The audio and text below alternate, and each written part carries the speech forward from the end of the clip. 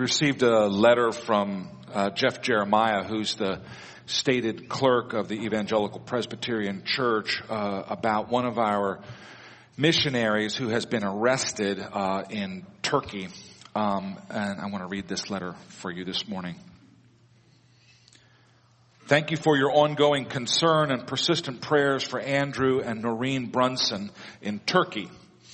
He has been detained now for 58 days without charges being filed against him, which is a violation of Turkish law, which declares that a person shall not be held without charges for more than 30 days.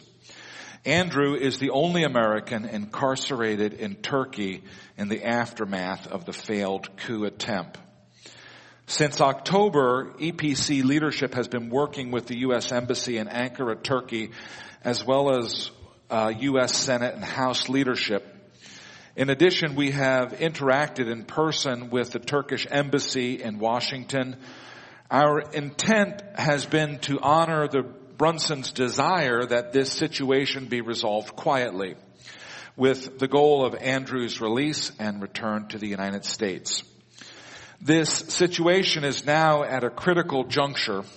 Early next week, a major U.S. government leader is scheduled to meet with a high official in the Turkish government. We have sent a letter to that U.S. government official thanking him for employing the full capacity of his position to resolve the situation and expressing our support for Andrew. That letter outlines the facts of the situation, relays some discussions that we have had with Turkish officials, and reinforces the humanitarian and spiritual, not political, nature of the Brunsons' work. It would be wonderful if with one voice all 606 churches of the EPC prayed for Andrew, his family, and in particular for this important meeting. Will you please do this in your worship services this weekend for Andrew's sake and for Christ's glory? I look forward to that great day when we can celebrate Andrew's release and return to the United States. God bless you, and remember that he is risen. Jeff Jeremiah, stated clerk of the EPC. Those of you who are interested in more information about the Brunsons, you can follow them on Facebook. They were arrested together as a husband and wife, again, in the aftermath of the coup. She was released after 17 days and she's been offering daily updates on Facebook about what's going on there in Turkey. Yesterday she posted this. In the days before we were arrested, it's time to come home had come to Andrew's mind several times. He rebuked the thought, thinking Satan was threatening an early death. Once we were locked up, he remembered the phrase and then thought it may be from the Lord, giving it as an encouragement that this would not go on forever, but would have a happy ending, that there was a coming home. So we have been praying according to that. We are also asking for an December 12th release date, though not our will, but the Lord's will be done. May the Lord accomplish all his purposes for Andrew's heart, for the church's heart, and for Turkey's heart by the time he is released. And then this morning she posted, and may he accomplish all his purposes in me and in our children as well by the time he is released. I don't know what all those purposes are, but surely they include bearing more of Christ's nature, knowing him as he really is, and trusting him more. The Brunsons have been in Turkey since 1993, so they are very long time engaged in their work there, raising up a church that proclaims the name of Jesus. And so let us gather our hearts together in prayer and ask for God's mercy. Father God, we do appeal to you this morning, and we ask in a special way that you be with Andrew Brunson in prison. We pray that you would be his light in the midst of darkness, that you would be his peace in the midst of uncertainty. We do pray for his wife and children who are fearful and anxious for him, helpless to be able to care for him. We pray that you would sustain them during their time of uncertainty. Lord, I do pray for the Republic of Turkey, that you would bring stability into that country. We pray that you would work in the minds of government officials to allow Andrew's release.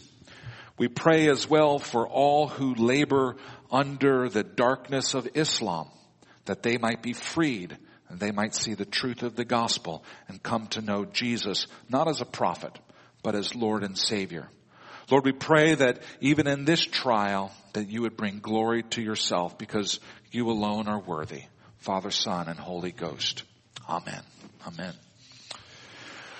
Our gospel reading this morning comes from John chapter 4. I will read verses 46 through 54. Hear the word of God. So Jesus came again to Cana in Galilee, where he made the water wine. And at Capernaum, there was an official whose son was ill. When this man heard that Jesus had come from Judea to Galilee, he went to him and asked him to come down and heal his son, for he was at the point of death. So Jesus said to him, "Unless you see signs and wonders, you will not believe." The official said to him, "Sir, come down before my child dies." Jesus said to him, "Go, your son will live." The man believed the word that Jesus spoke to him and went on his way. As he was going down, his servants met him and told him that his son was recovering. So he asked them the hour when he began to get better, and they said to him, "Yesterday, at the 7th hour, the fever left him." The father knew that that was the hour when Jesus had said to him, "Your son will live." And he himself believed, and all his household. This was now the second sign that Jesus did when he had come from Judea to Galilee. Let us pray. Almighty God, you know us, and you know what we need this morning. You know us, and you know what we need better than we know ourselves. You know the word that we need to hear. You know the healing touch that we need to feel. I pray that you would speak your word through your servant, bring light and clarity to our minds, bring peace and joy to our hearts. Grant that we would understand you more clearly, enjoy you more deeply, and serve you more fully. For in you we live and move and have our being. You are our God, and we are the sheep of your pasture. In your mercy, hear our prayers. Amen.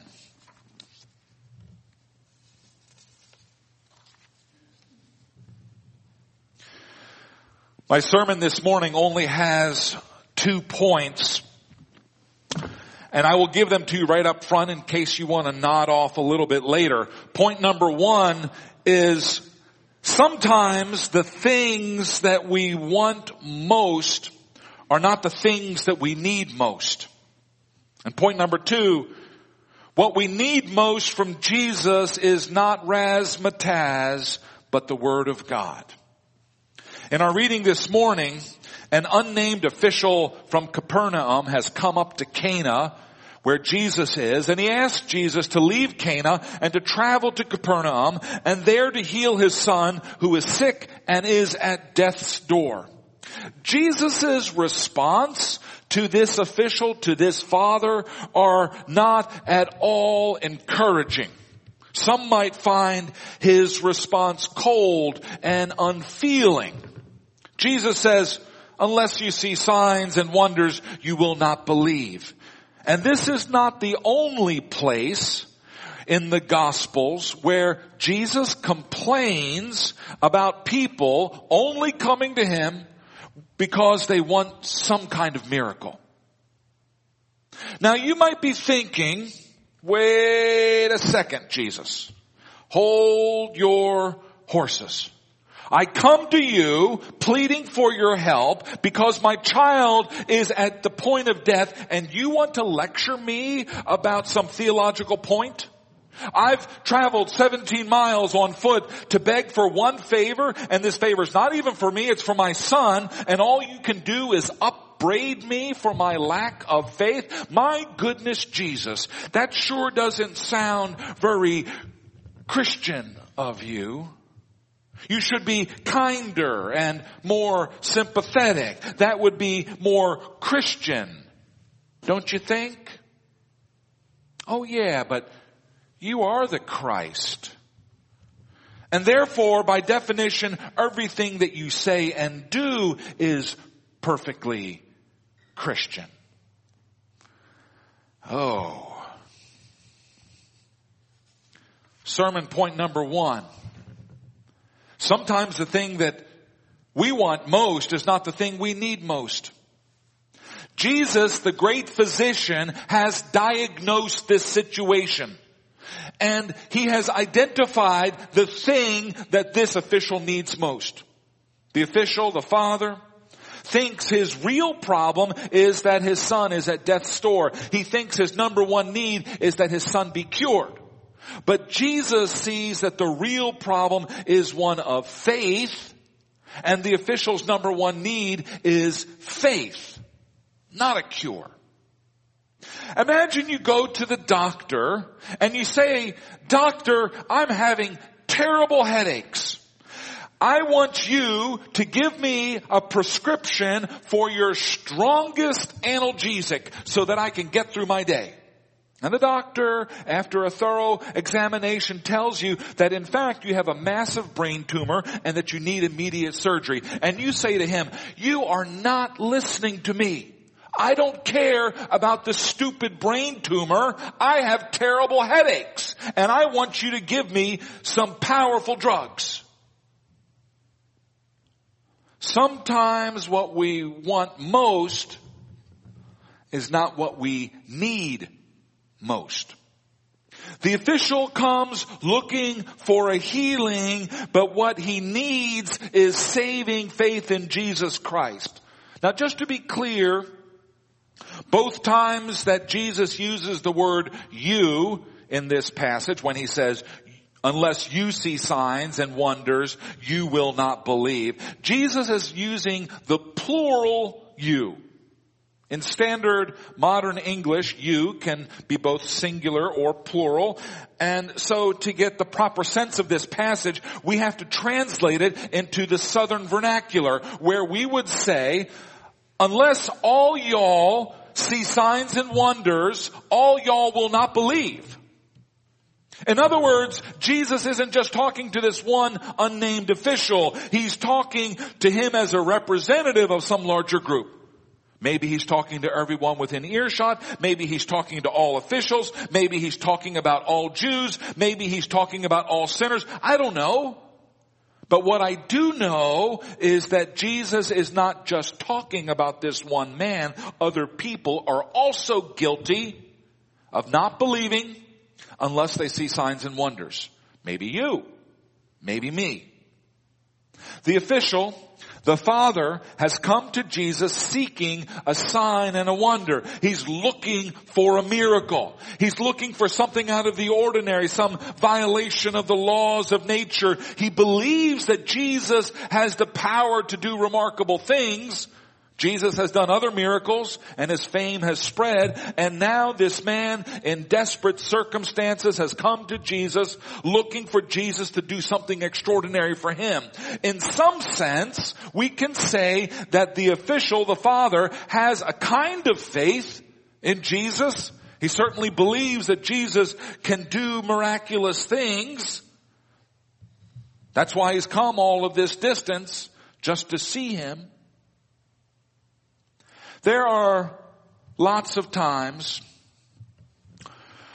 when we turn to God to palliate our pain. Life throws stuff at us. Circumstances spin out of control. Our hearts and our bodies hurt. And when we decide that we have exhausted all of our other resources, when we've done all of the things that we know how to do, or all of the things that we have money to do, or all of the things that we have power to do, when all of that comes up short and we're still in pain, sadly, all too often, it's only then that we turn to God and ask for help. And we usually only ask for the palliative, for the painkiller, when what God really is interested in is a deep and permanent cure.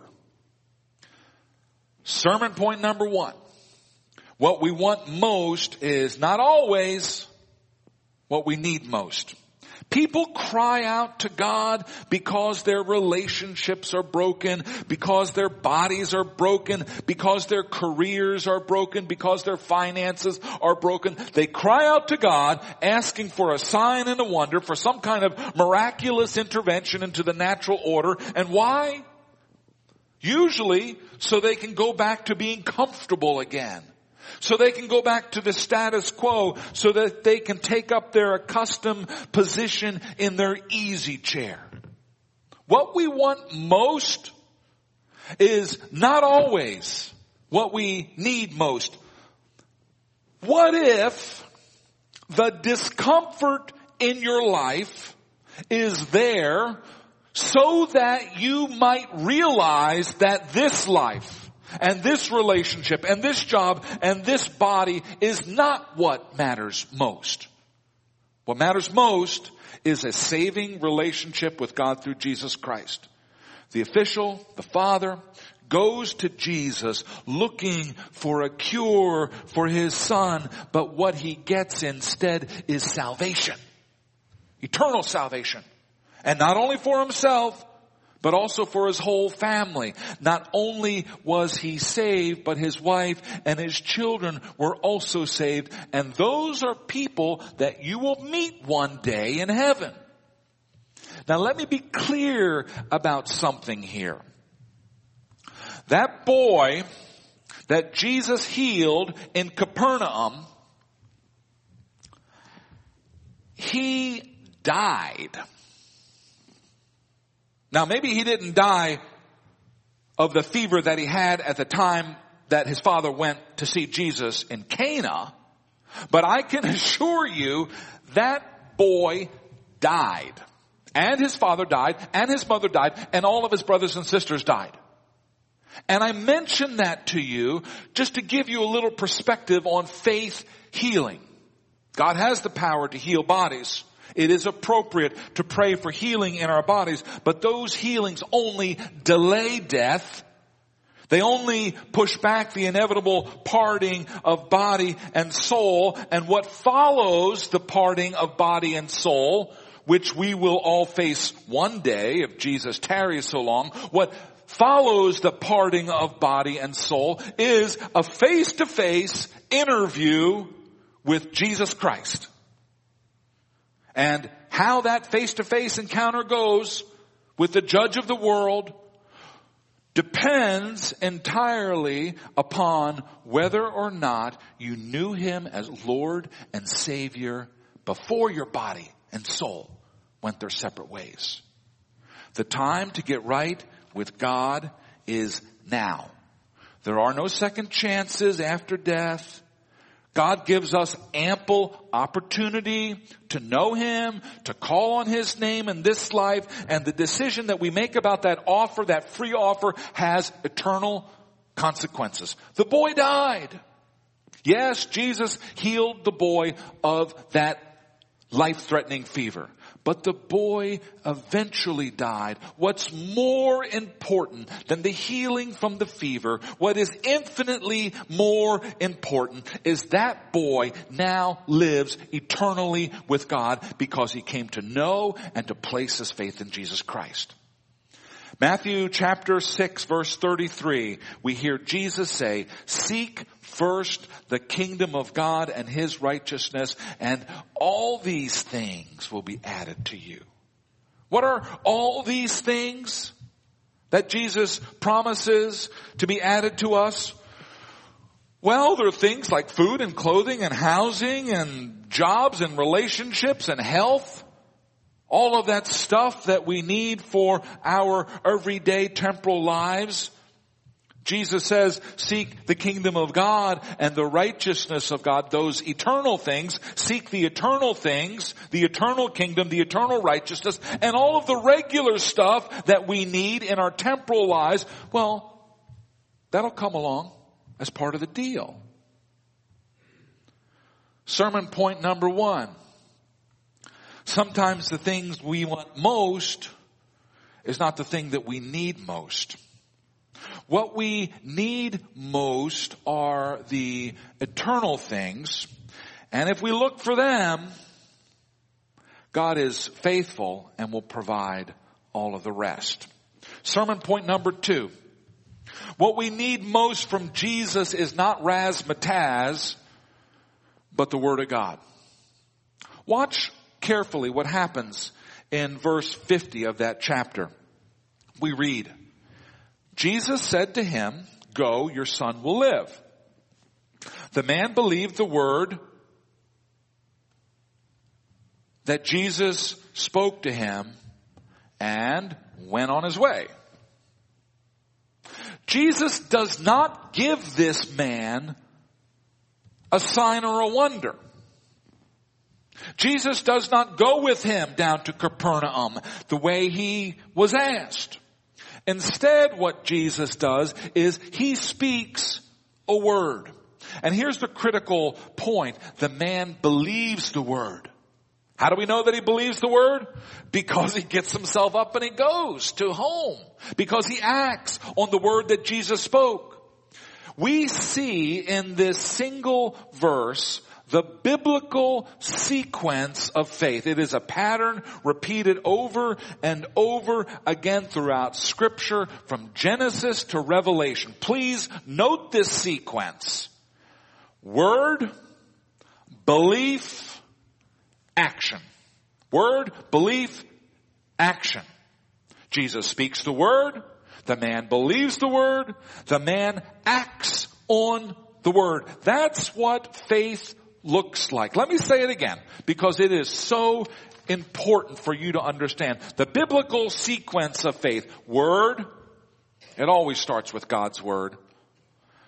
Belief, that's our internal, intelligent response to the word that we have received and understood. And action. That's our hands and feet. That's our mouth. That's our will moving into action. Word, belief, action. Jesus speaks the word. We believe the word. And then we act on that word. That's faith. That's saving faith. That's faith that grabs hold of eternal things. That's faith that brings in its wake all of the temporal things that we also need. Faith, the faith sequence stands in stark contrast to what we might call the magic sequence.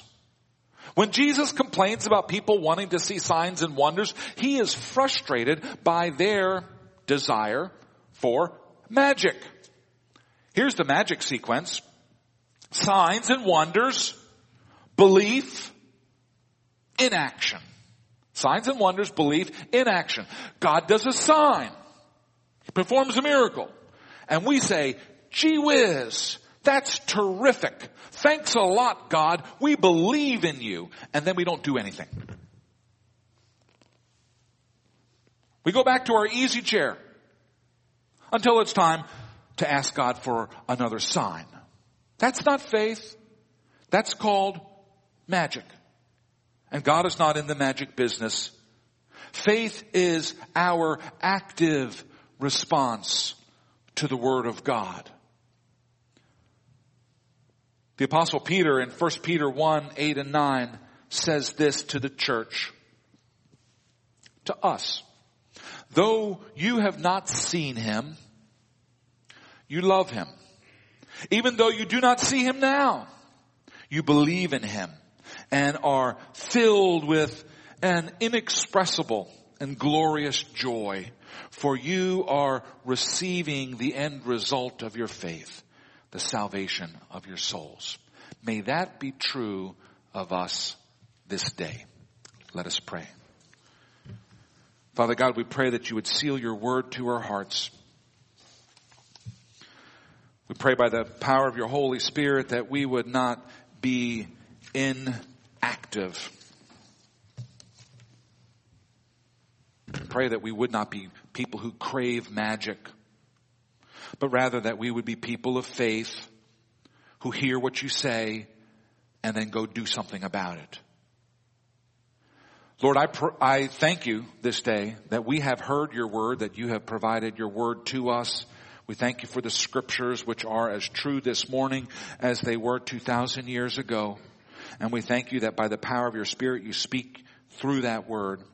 We pray that you would seal that word to our heart and move us because of it, lest we be lost. And we pray this in Jesus' name. Amen. Amen. Amen.